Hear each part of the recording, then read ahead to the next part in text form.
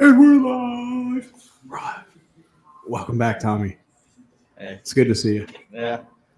You know what was the best part of my trip being gone? Not having to do this podcast last week? Well, there was that, but getting my haircut 2 days before I leave for Florida and then having a hat tan, but not just the line, but the little insert on the back of the head. Oh, yeah. Yeah. That was where it was at. Hashtag Team Callaway. Hashtag snapback. Snapback and tattoos, baby. That's what she said. All right. So,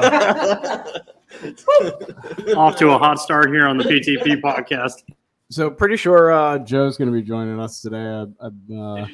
Well, no, I mean he'll be dialing. I'm sure he'll be commenting in because we were talking about Ricky all weekend long through Twitter.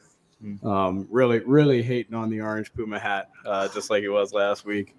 And I can't help but agree after he missed the cut. I mean, he played really well on Thursday or on Wednesday and then went to the South Course and just fell the fuck apart. Hey, if you can't make it, fake it till you make it, you know?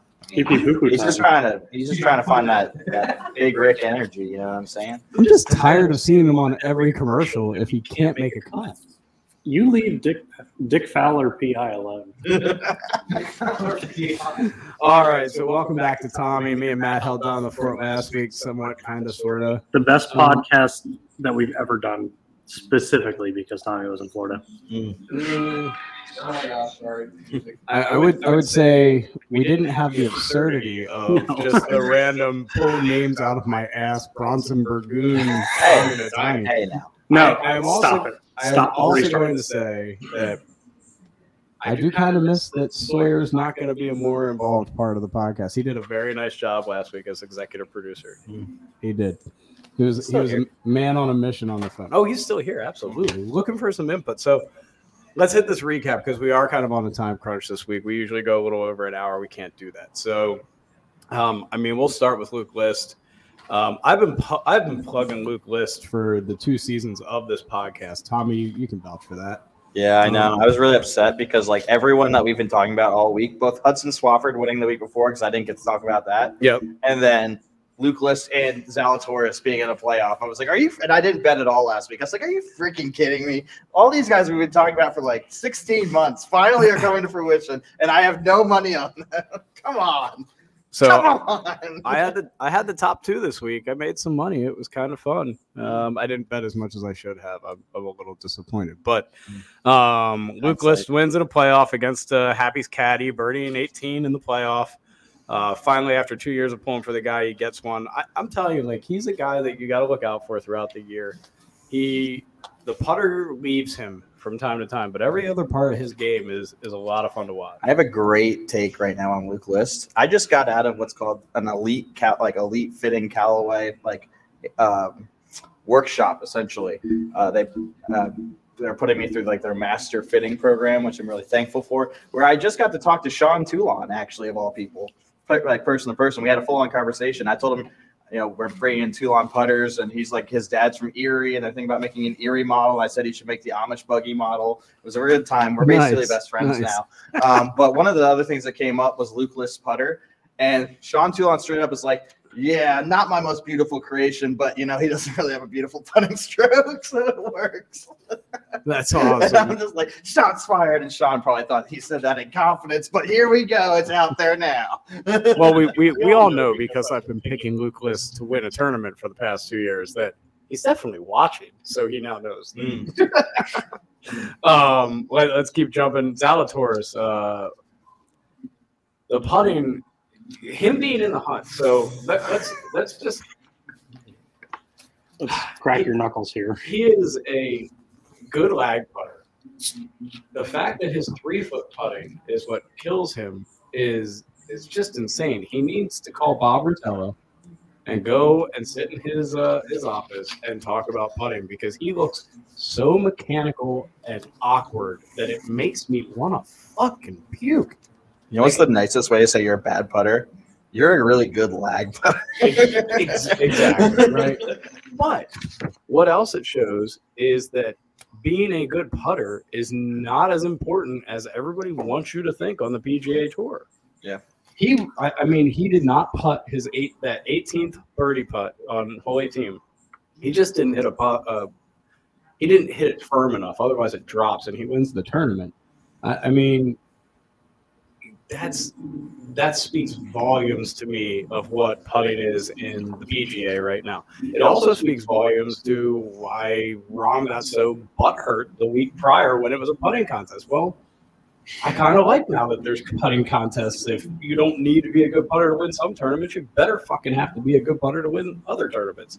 Right. So, I mean, I'm even less of a Rahm guy now after this week. But well, that's the one where you say, what sets apart, a good amateur, a mini tour player, and a PGA Tour player. Everybody says the putting. Right. So make it a putting contest. Great. Realistically, Zalatoris, you guys were saying how bad that stroke was on 18. It was horrendous. It wasn't the way you made it sounded like it was like atrocious. No, that wasn't a Not terrible you. putt. Him and Dan were saying that wasn't a terrible putt. They made it sound just like left it was short. of the century. I was like, okay, first of all, it was an 8-foot putt. But I guess he missed multiple 3-foot putts throughout the week, and he did. That's what really loses. There was a birdie putt on I'm so screwed up with this Saturday finish.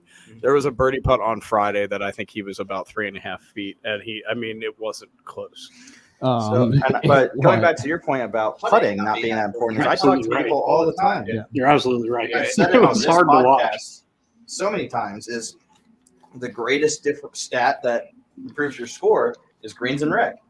And so how do you do that? You hit the ball not even on the fairway, somewhere where you have a second shot into the green.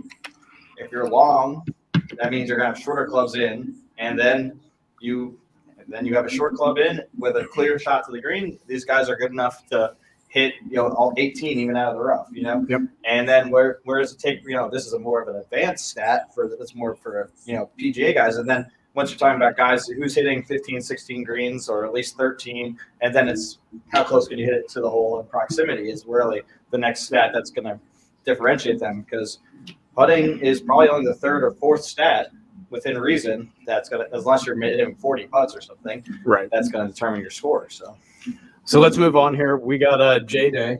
I think he firmly put himself in the conversation as a comeback player of the year candidate if he looks like that the rest of the season. The one thing I did notice after the hole out on 14, or was it 15? 15. On 15, he fell apart. You could see the adrenaline just got the best of him. The next 4 or 5 shots in a row were just horrendous. Yeah, couldn't find the center of the club face. Yikes! Yeah, it was bad. But he looks like he has a healthy swing right now, and I like his putting any week. So we'll talk about him more when we get to the AT&T. I do want to say this week, just while we're somewhat within the topic, J Day and putting and Sean Toulon. My dad texted me and goes, "I need that Jason Day putter." I said, "Dad, it's a $450 putter." He goes, "Oh, it's more than that because it has the red stroke lab in it." Yes. He goes, "I want that." We were talking about that in the meeting as well. It came up that $450. Jason Day and Luke List, both non-Callaway guys, were playing either an Odyssey or a Toulon putter. I think it was the San Diego. I think he was playing, or was List? No, he's the J Day. It's the Daytona. Daytona. Was it? I thought they said something else. No, it's the Daytona. With the red stroke lab. Yes. Mm-hmm. Yep. But that was funny. That my dad 300 locations nationwide that carry Toulon putters. A nice little plug there. We try and plug the place pretty good. There you go. So next on my my list from the Farmers Recap, John the Volcano Rahm. First, I want to point out I jumped on Twitter does this new live cast thing, and I jumped on with a group of Canadian guys that do a golf podcast. That they get a bunch of guests. One guy's a former mini tour player, and we were talking about it. And I was like, listen, he's a cold-blooded player. He wins. Or he's cold-blooded. He's always in the hunt. I was like, but I'd like to see him just run away with a tournament sooner or later. He never does that. He always wins by a stroke or comes back late and fights back into it. He doesn't have that DJ I'm going to take it and just run away win yet in his career. In fact, he only has one worldwide win since 2019. Now, it should be 2 because of the Memorial rivalry. He also like had to like withdraw like 4 other tournaments due to COVID. Well, then Free round. figure your life out. Get the vaccine. He is vaccinated. He just keeps getting it. He's literally just the least lucky person when it comes to COVID. I didn't even know you could get it 4 times. It's wild. So I don't think he's had to withdraw 4 times. I think it's twice. Yeah. Well, he had to withdraw, like you said, Memorial, and then it was one other tournament. It was one other tournament. So I went back through all the stats because I didn't believe it when they were talking about this on No Going Up today. But he has not won an event outside of the U.S. Open since 2019. What a tournament to win that. What a guy. Great tournament to win. But, like, when's he going to start winning? I mean, are you going to start talking about him the same way we talk about Xander Schauffele? Oh, come on. I don't know. I don't know about that. Here's the thing, and I texted you this on Saturday. Listen, I'm not that's not what I'm saying, Tommy, but, like, let's be honest here. Like, I texted you on Saturday. I said, is Rahm ever not at least in the hunt? Why do you think he's world number 1? Because that dude, I was watching the leaderboard. Rahm, I didn't know he was playing that well this tournament, but of course he was, and there he is climbing out the leaderboard, making a birdie putt on 16 or whatever to put himself, even closer in contention. Yep. And it's just like, man, this dude always competes. He is. He's always in the hunt. I'm not taking that away. He has the highest winning percentage of any of the players in the top 50 at like 9.8%, but it just doesn't seem like he's getting over the hump right now. He's always in it. I'd just like to see him. I'd also like to see him stop acting like a little bitch. Okay? Like, dude, everybody lives out putts. Quit being a bitch. Oh, that was brutal, though. I don't care. Like, he makes enough putts to understand that you're going to miss some brutal putts. Okay? And, like, you can call it fiery. You can call it whatever you want. But at the end of the day, like, sooner or later, like, check your emotions. Like, maybe that's why you're not finishing tournaments. Maybe that's why I was telling the guys that I was talking to on Twitter, I was like, he's going to birdie 18 and go to this playoff. And then he was just so out of sorts that he didn't even come close. I mean, like, he blew the ball over the green. I mean, he had an easy shot in. He got into the rough, and then he went back into the rough, which was atrocious. Like, I think he is so good. If he could ever figure his emotions out at all, he could be. I mean, he already is the best player in the world, but he could rattle wins off. Yeah, I mean, he's definitely improved a lot. I mean, compared to, like, I don't know if you ever watched him in Arizona State, but that was freaking brutal. Oh yeah, there's videos of that online. Yeah, I mean, you want to go watch. Every shot is just it wasn't 5 feet from the hole. It's just a travesty. And I don't have a problem with people who have high standards for themselves. I have a problem with people who let those high standards for themselves affect. He's a dude. He's a good dude. Like, I've listened to multiple podcasts with him, and it's like, I wish he'd be better for the game that way. That's all I'll say. You mean on course? On course. Oh, he's great for the game off course. Like, listening to interviews with him, like they're talking about on No Way Up. Like, he'll say something like, "Yeah, I didn't play my best out there today. I wish I would have been a little better." And then, like, later on, he'll do another interview, and somebody will be like, "Yeah, we know you didn't play your best." And he'll be like, "Well, I didn't play that bad." And he gets defensive about it. It's like, right. You can't get defensive after you've already said it. Like, somebody's just repeating what you said. Right. Anyway, I'm not going to keep harping on Rahm because I know I'm of the minority when it comes to that. Like I always preface it with, he is the best player in the world. Okay, like, I don't deny that. It's not my guy. Notable cuts from the Farmers. Ricky got cut. Hey Joe, where you at? You checking us out today? He was like, "No, you guys started late. I'm not going to watch." Bryson, Burns, Connors, Finau, Koepka, Spieth, and Phil all did not make the cut at the Farmers. Dubai Desert Classic. What a fun tournament to watch on Sunday morning at the ass crack of dawn because I wake up early. Victor Hovland, now number 3 in the world. You be careful about who the best player in the world is right now because he's making a little pitch for it. Yeah, everyone's talking about when's Colin Morikawa going to take it over. Victor Hovland's done a lot of winning since Morikawa didn't become number 1 in the world. He has 3 wins and a T4 in his last 5 worldwide tournaments. And who did he beat this time? What happened in the 5th one? Well, we'll get to Rory here in a minute. Speaking of guys who acted like a little bitch this weekend, my God. Bang, bang.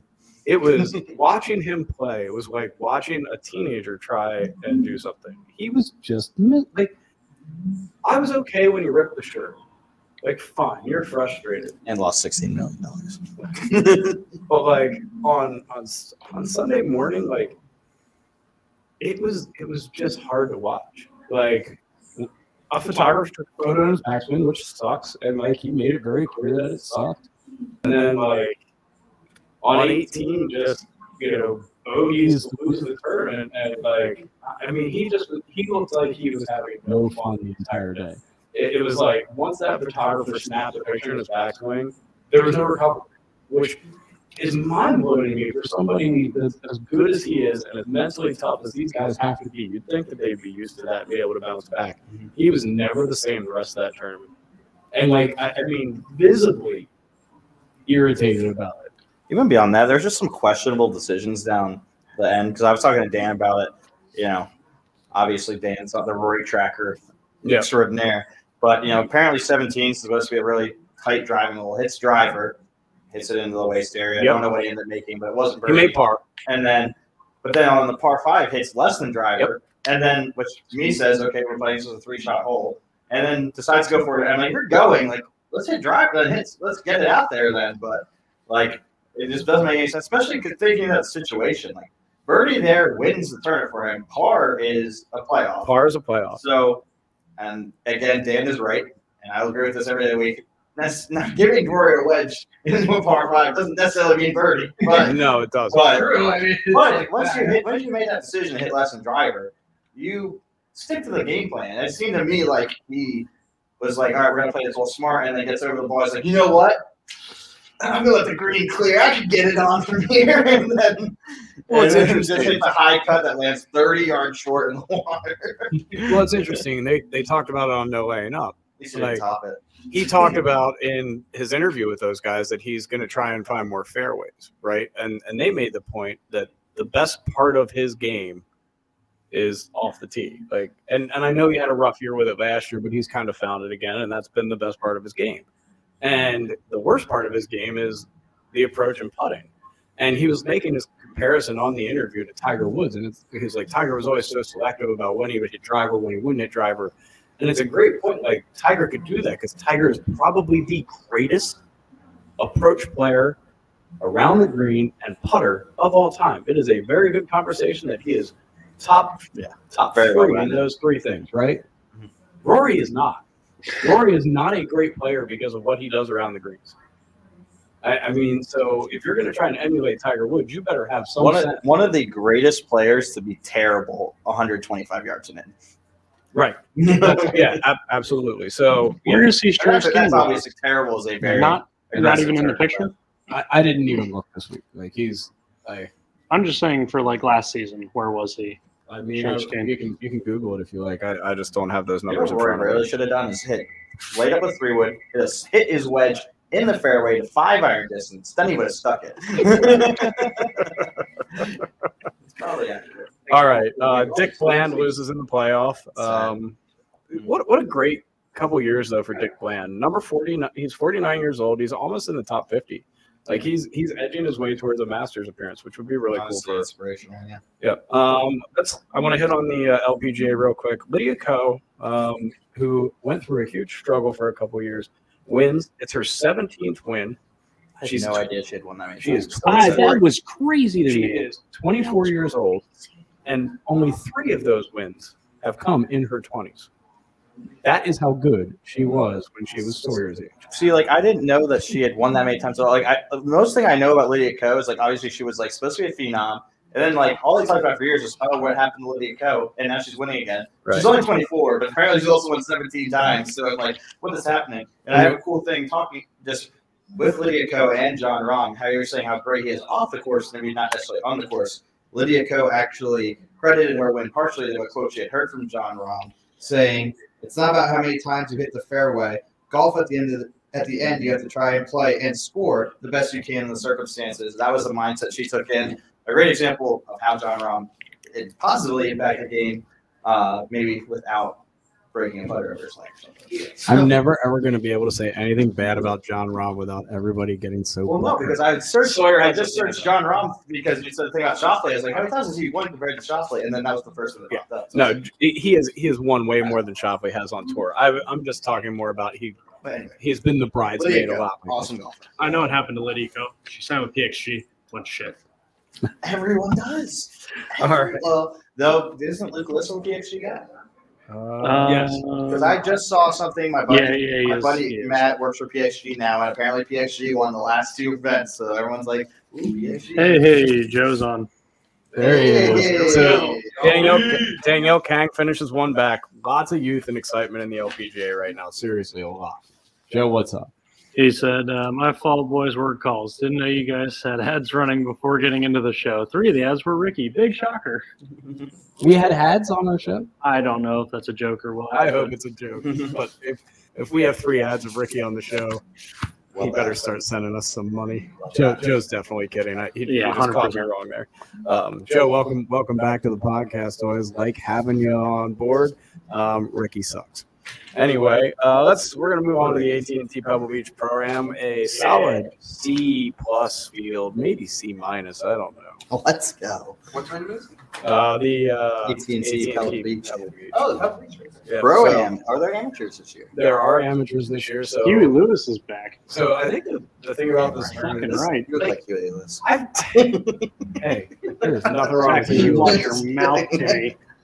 I think this tournament aggravates me that they waste a tournament at Pebble Beach for this.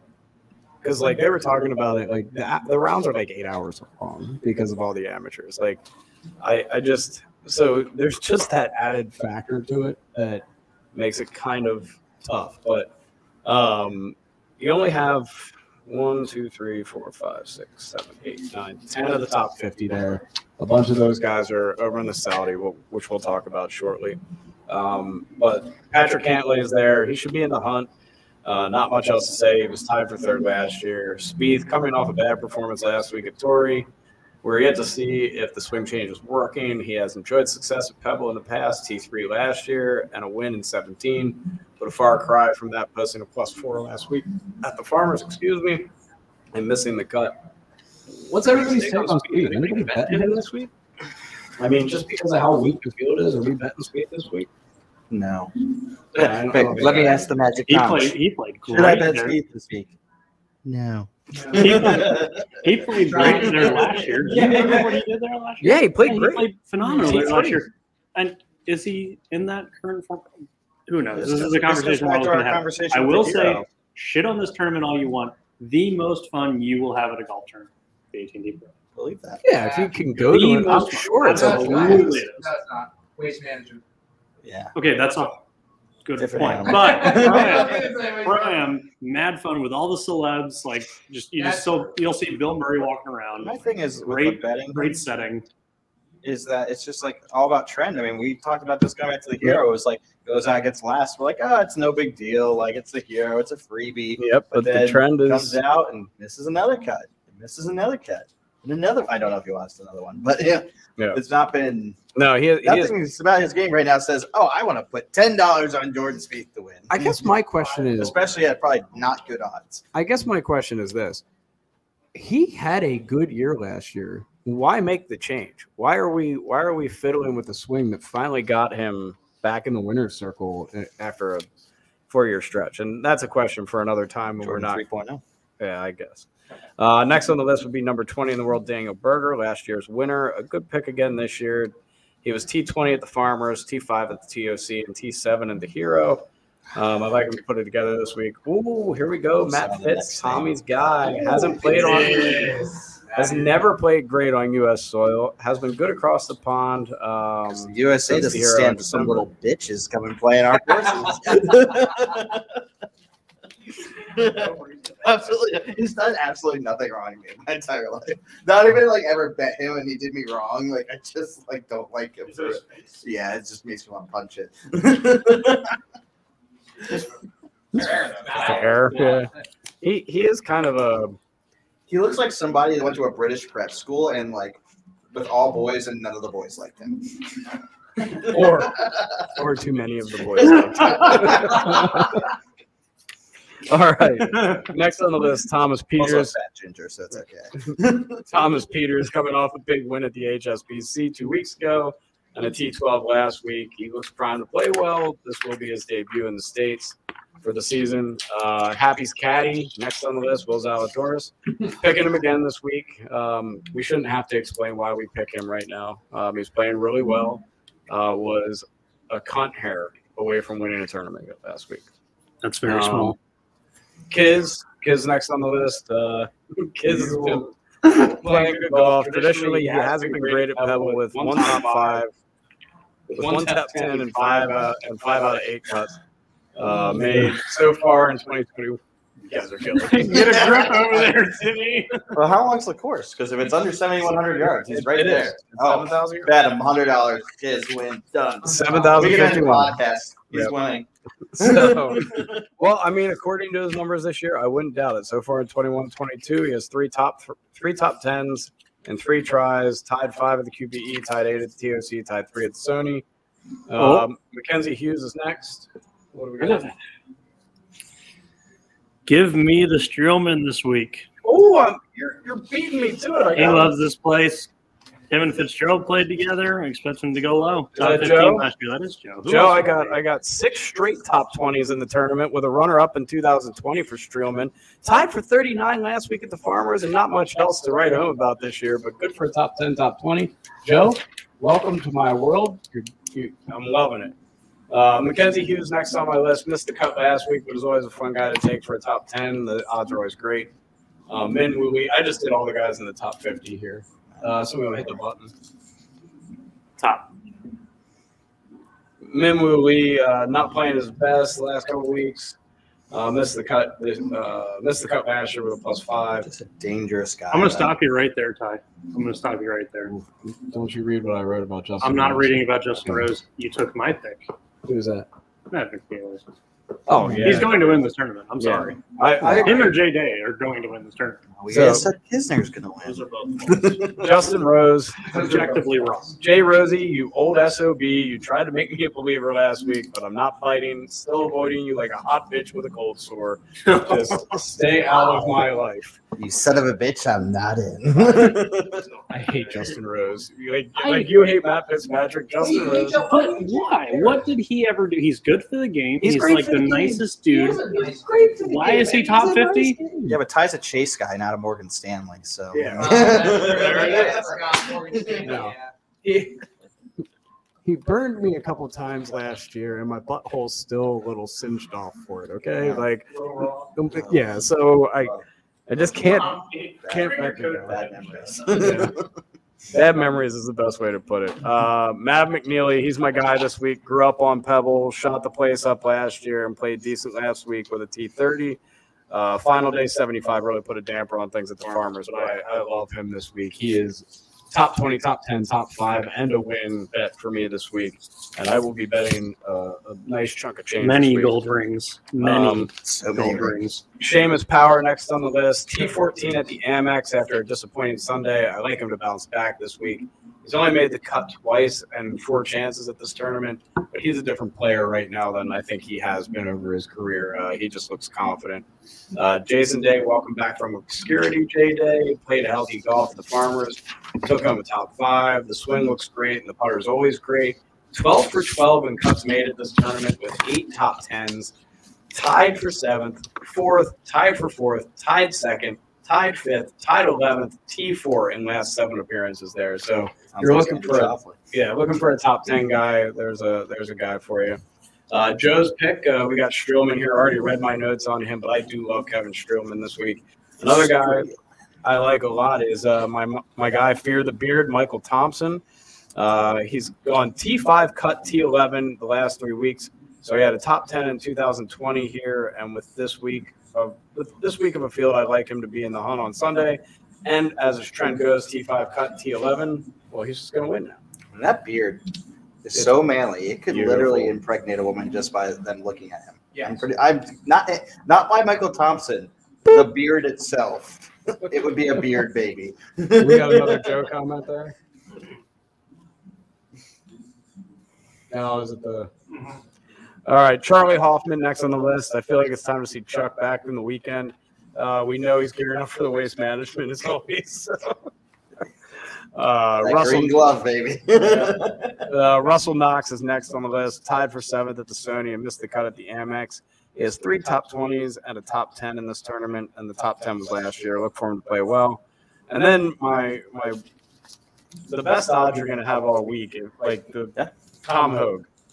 He's gone T4, missed cut, solo second, missed cut. So obviously he's going to win it. He's trending. Yeah. That's basic kindergarten math. He's got to follow the pattern.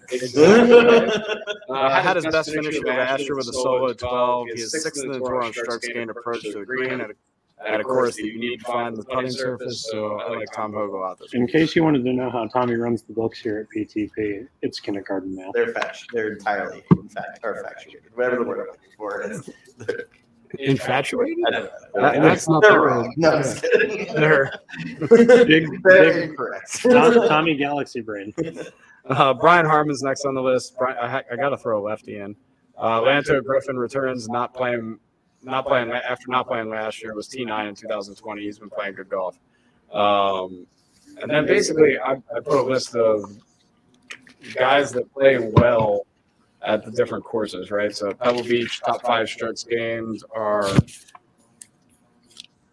Golly Vanderwalt. He has 2 rounds because apparently he's plus 3.76, but also missed the cut. Must have played spot. You've got Matthew Naismith with 5 rounds. I would bet Matthew Naismith this week. I like him a lot. Matt McNeely, we all love him. Charles Schwartzel, and then that's easy son of a bitch, Justin Rose. It's gonna be 8. Spyglass Hill, you've got Lanto Griffin, Justin Rose. God, he must play well there. Maybe I need to bet Jay Rose. Oh, he's sucking in your back in. That cold source. It's gonna be a lot of friction. I know. Spieth, Joel Damon, Daniel Berger, and then Monterey Peninsula's Jason Day, Sung Kang, Brandon Wu, Charles Schwartzel again, and your boy. Come here, Shut your mouth. Can we? All right. So how do we feel about this? It's like the 3rd week in a row, or I guess they did last week, but like 2 of the last 3 weeks where they were playing 3 different courses. Do you like that? Like, I hate it. So it's just confusing. It's a little confusing, but I love it, and that's completely biased. 100% biased. It's biased because Now- he played there. Exactly. So here's the thing, and this is an account you follow. Like it recommended it to me because you follow it on Twitter, and it kind of gave a little background on the tournament and whatnot. Apparently, Spyglass plays the hardest. Like the scores are the highest. Yep. At Spyglass, specifically when there's no wind. Really? Yes. Because Why they're is calling. that the case? Because I guess when the wind's blowing, it plays shorter. Mm-hmm. However, the wind blows on that course. It's Sure, either just with or the into jet you. stream, whatever way it comes in off the water, right? Yeah. Yeah, that's just how it goes. Like it's like the first 5 or 6 holes are out on the water, and then it just cuts back into the trees. So you're kind of shielded from that, but that was interesting to read. My question with that though was not with that, but like my original question was like, shouldn't it be a better viewing? Because it's like you're seeing more holes. It's not the same holes over and over again. Yet for me, I just get frustrated following along. Like I hate following a tournament where it's like Luke List, parentheses SC. Like Right. What? I don't know what that means. I just wanted. I can't follow 54 holes. Are you kidding me? So for me, it's Not that smart. it's just a little frustrating as a bettor because certain guys are going to play better on other courses. Like we talked about how the North and South course are so different at Torrey last week. But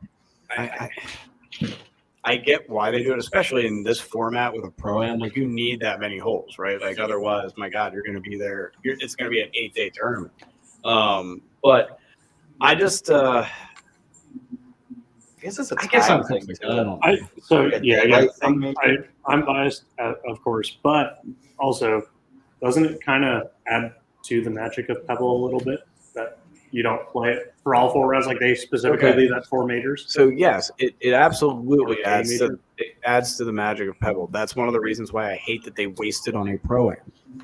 Agreed. Okay, like that's like it right could there. be Like, a more important tournament. I agree. Watching this tournament on TV is like pulling teeth. And by the way, I want to say something about the no laying up guys. It bugs the shit out of me that a couple of the guys that are on that podcast do not watch every second of aired golf. Like, you guys, that is your job.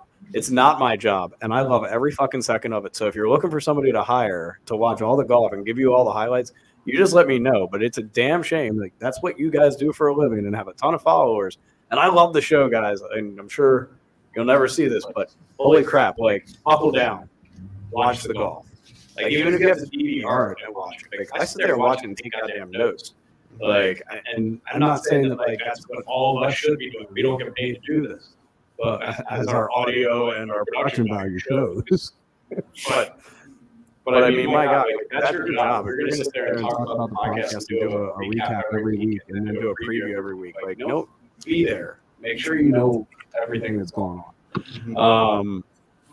But yeah, I just watching this tournament's tough to watch, and I will. I'll watch all of it. But it's tough to watch because you've got to watch Aaron Rodgers miss a 2.5-foot putt that doesn't mean anything except for the amateur combined score. And like, I guess you can bet on the amateurs this year is something that's actually happening. We know one shot he's not going to get this weekend. The vaccine. Oh. Jesus, we're not going there.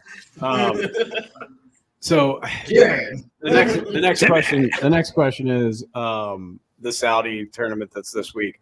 A lot of top 50 players there. I mean, Jason Duffner's there. What? Duff Daddy. One of my favorite players back in the day. Duff man can't breathe. That man's got more charm now than he ever has. I still love him. Oh no, Duff man can't breathe. Oh yeah, that's the funniest one they ever did. Oh. That was so goddamn funny. You said I wouldn't have to touch the man. Duff man says a lot of things. Duff man says a lot of things, baby. All right. Oh, hey, Freddie, I got a movie for you. A fridge too far. Sorry. Anyway, off the Simpsons train. A lot of good names at the Saudi event. It was tough to find info on the Saudi event. Maybe because it's a new event, but I mean, you got your usual suspects to bet there. I don't know that I'm going to bet it. I'm not sure I support the Saudi event yet. How's everybody feeling about it? Is this the alternate? Like, Yeah. This is like the Sharks. Yeah, this is the Greg Norman thing, isn't it? I couldn't really care less about it. The only thing I know is Rafa Cabrera's getting second for the bid. No, he's not. There's too many good players there. That's true. It's Like, I mean, you're talking Answer, Paul Casey, DeChambeau, Fleetwood, Garcia, Hatton, DJ, third person. Mickelson, Nah. Yeah, well, Neiman, that's exactly why Poulter, it's Shoffley. The purse is crazy. They're getting paid to go over there, and the fact that it's an Asian tour event for the purse is that big says everything you need to know. It's being funded by. It is. You can have that much bigger purse and have no information on it. I've got some here. Oh, So- that's not a lot to the winner, but you No, know, a lot of these bigger the guys winner's are not getting even paid to making $1 go million over bucks.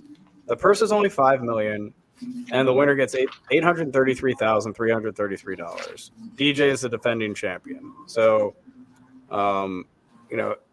but there's a lot of really good players there.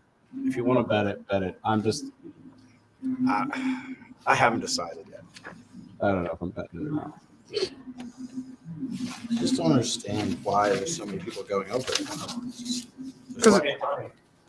It's at Royal Greens GNCC. Yeah, but I mean, you're saying it's for Abdullah money, the Economic purse is City. small, so like. Unless golfstats.com just doesn't have the. Correct. But I think they are getting paid. I think there's an appearance fee. Harold They're getting Varner III is getting paid an appearance fee. Yep. Now, I don't know about that because No. Tommy Fleetwood on the No Laying Up podcast said he was not approached about it Okay. and is not getting an appearance fee. That's Tommy Fleetwood. Right. But That's a you bigger name than Harold Varner III.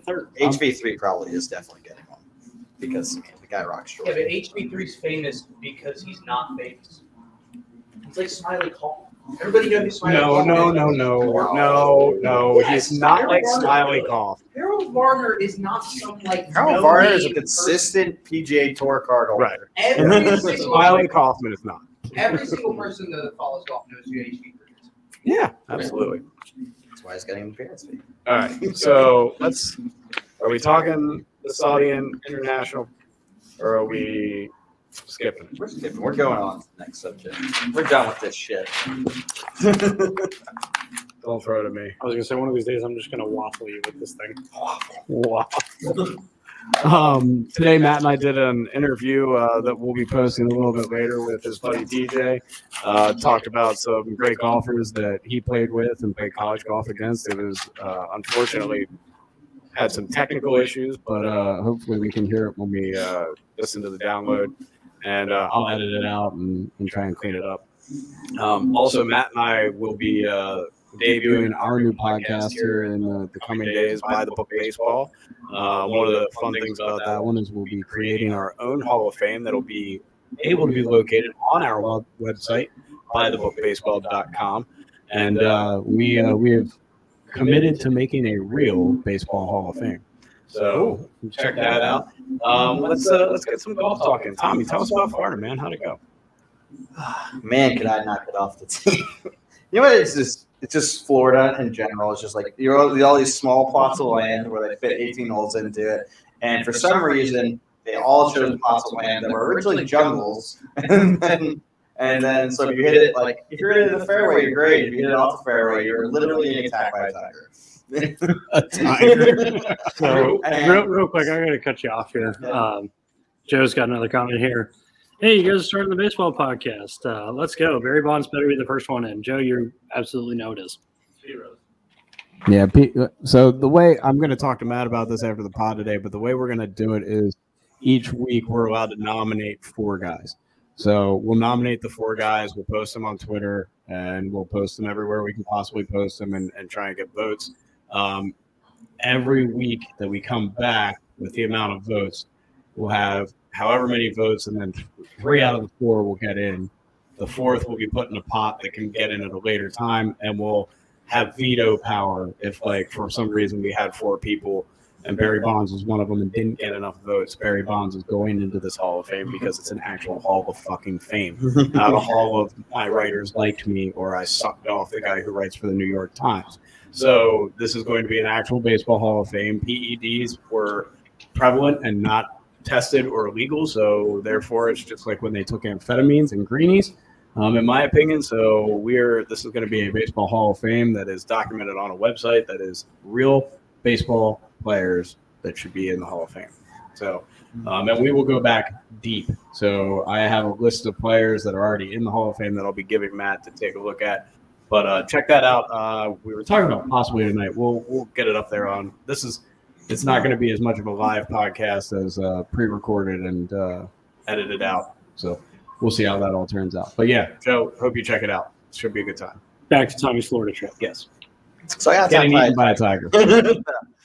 I mean, anytime you get January golf, especially everything in PA is a bonus. But I did a cool thing. I thought it was cool. Is on our story Instagram, I recapped the 4 rounds from a statistical standpoint, which I think not enough people do. And you don't have to get crazy in depth. All I did was greens and reg, fairways and reg, putts, and how many penalties I had. And it's very apparent that I need to. I mean, obviously we don't play as tight of courses up here, but driving is a point of emphasis for me. Had 9 penalties, 7 of which were off the tee in 3 rounds. Yeah. 3 shots around were given back, and I only averaged 8 over par. So, I mean, you take those out, that's 5 over already. So, right. We made some alterations to the driver when we got home. Matt, being the club expertise he is, we took a half-inch. We tipped my driver a half-inch, so it's only going to play at 45 versus 45.5. It's also going to be a little bit stiffer, which is a little obnoxious because there's already a Ventus Black 7X, but I just felt like I was getting a little bit too much kick. The new Adele putter. Really enjoyed that.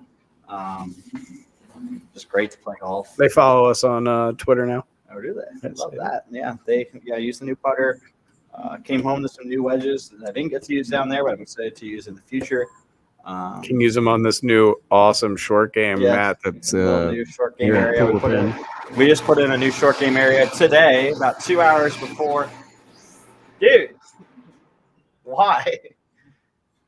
I mean, we got 8 minutes left of the podcast. Quiet down back there. Yeah.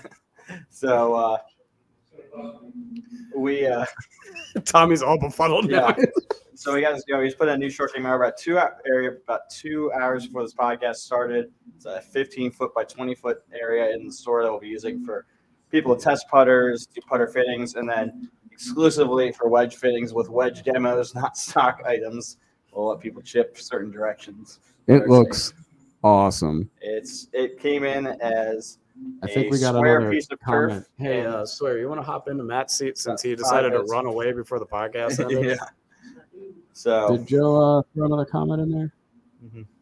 Tommy, where at in Florida? What courses did you play? So I was in Estero / Fort Myers, Florida. Played what's called Raptor Bay in Estero, Fort Myers Country Club, which was one of my favorites in the area, and then Stony Brook, which is kind of like the typical public track, but always in really good shape. Has I think it's called the Talons Grip, which is a stretch of 3 holes that are not like they're hard holes, but only because they're very tight. Not necessarily long. I think I only hit more than 4 iron once in the 3 holes. So, but very tough stretch of holes there, which is fun. But I mean, it was really nice to just get an idea, after playing, all these TrackMan rounds, where we're doing auto tour putting for the most part. Chipping's a little different because it grabs so quickly. To see where my game was really at. I mean, I've been shooting, in our league rounds, I've been shooting, 2 to 4 over. So I'm really shooting like 8 or 6 to 10 over. It was a little, but made me feel pretty good. It's like, all right, so we took it out to the course after not playing for, since the day we played before New Year's, and not consistently since October, and still like put up some respectable scores. I also look at it like this: when you go from playing simulator golf to outside, there's a couple of variables that just, lives aren't flat. You're not going to be hitting a shot every 2 minutes. You're going to be hitting a shot every 5 to 7 minutes because of travel between shots. So I think alignment was a big thing for me, and I think that's part of the reason. Like with here, like you set yourself up, and then you set yourself like in the same angle every time towards the screen, and then having to like be like, oh, I'm on the right side of the hole, I have to aim back towards the left now. It's just like that was, I think, where I struggle a little bit more, both off the tee and not. But so I'm excited to really dial in. I think I was a little disappointed I didn't play the par 3s better because of how much work I put into my face angle and stuff over the last couple months. But I think it's got to continue to be the long game. I got to work on putting and chipping. Was actually pretty good. Just got to get more balls in play. Not necessarily more fairways in reg, but in plays in reg. So how was your distances? You mentioned TrackMan versus outside. How were the distances? So the coolest thing is 100 yards and in, especially like 60 to 40 yards. Like I would look like an asshole. I'd have like 30 yards with my rangefinder out. I'd be like, okay, 38 yards or whatever. I know exactly how to hit that. It's like a knee-to-knee shot that I've learned in the sim. And if anything, I would land it the distance and it would roll out a little bit more. Like it wouldn't grab as much. It would still be close. But I mean, I was flying it like pin high or just short of pin high every time. And it was just like, yeah. So if you have the opportunity to get on any kind of monitor, I mean, obviously we use TrackMan here. Our friends over at Enjoy use TrackMan. Part of the reason why we partnered up. It's just a really great way to learn your distances. I mean, an extremely accurate system, but I think even more so when it comes to 100 yards and in. And if you're just beating balls into a net, it's great to have something at home. But if you're not getting any kind of feedback, it's only they're only going to go so far. So to learn what a 38-yard shot feels like and a 164-yard shot feels like, is a big thing. Hitting balls into a net. There's 2 things you're going to improve hitting balls into a net, and that is your strike, because you're just getting reps in, and comfort. With a TrackMan, you can work on everything. I mean, there's just it's almost endless, especially for a guy like me that hitting into a net isn't going to help me at this point. It's not going to help Tommy at this point. We need to see numbers, right? Like we need to understand that, like, oh, okay, like, all right, I've dropped a couple pounds and put on some muscle, and now, like, just little things like that, or attack angle, things like that. We should close up shop. There's a fitting coming in at 4. It's about $350. So we'll go around guys, like always, thank the Painted Lions for letting us use their YouTube site and their StreamYard. I want to thank Pull the Pin for always having us here. Tip of the week, real quick tip. Oh, come back to me quick. I'll just go back to what I was saying is keep stats. Yep. It doesn't have to be thorough. You don't need to get like strokes gained. I mean, you can do that, but for most people, it's not going to be relevant and it's a bit of time consuming. But you should know how many greens in reg you hit, how many putts, how many. If you don't like keep, I don't even recommend keeping fairways in reg, especially around here because our rough's not that penalizing. How many times do you have a clear second shot to the green is important, and that's going to tell you really quick where you need to put your work in. Is it on the greens? Is it up and down? So another go on the tee. Am I not getting close to the huff on chips? Am I missing a lot of greens, or am I just constantly in the trees? And that's going to be the quickest way for you to determine where you need to work on. And then when you determine where you need to work on, go find a PGA professional, go find a teaching instructor, get on a launch monitor that can give you some kind of feedback so that you can actually make improvements and the right changes to your game. So I'm going to piggyback off of that. My tip today was similar to that because I was watching you while you were in Florida. But the big thing that I want golfers to start thinking about is what kind of golfer are you? Okay, what kind of golfer are you? Are you the golfer that's only going to play on Saturday and Sunday? You're going to go out with your buddies. You're going to knock the ball around, and there's nothing wrong with that. That is not what I'm going with here. But if you are that kind of golfer, understand the concepts of the game. Understand that if you're going to be that kind of golfer, you can't go out there with expectations, get all pissed off, and take 5.5 hours to play a round of golf. If you want to be the kind of golfer that's improving, keeping a handicap, and getting better, make that decision.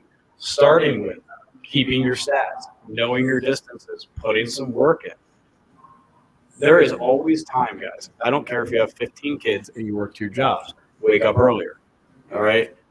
I know that I'm not going to have time at the end of the day to go to the gym, so I do it in the morning. I get up at 4 in the morning, and I get to the gym by 5, and I work out.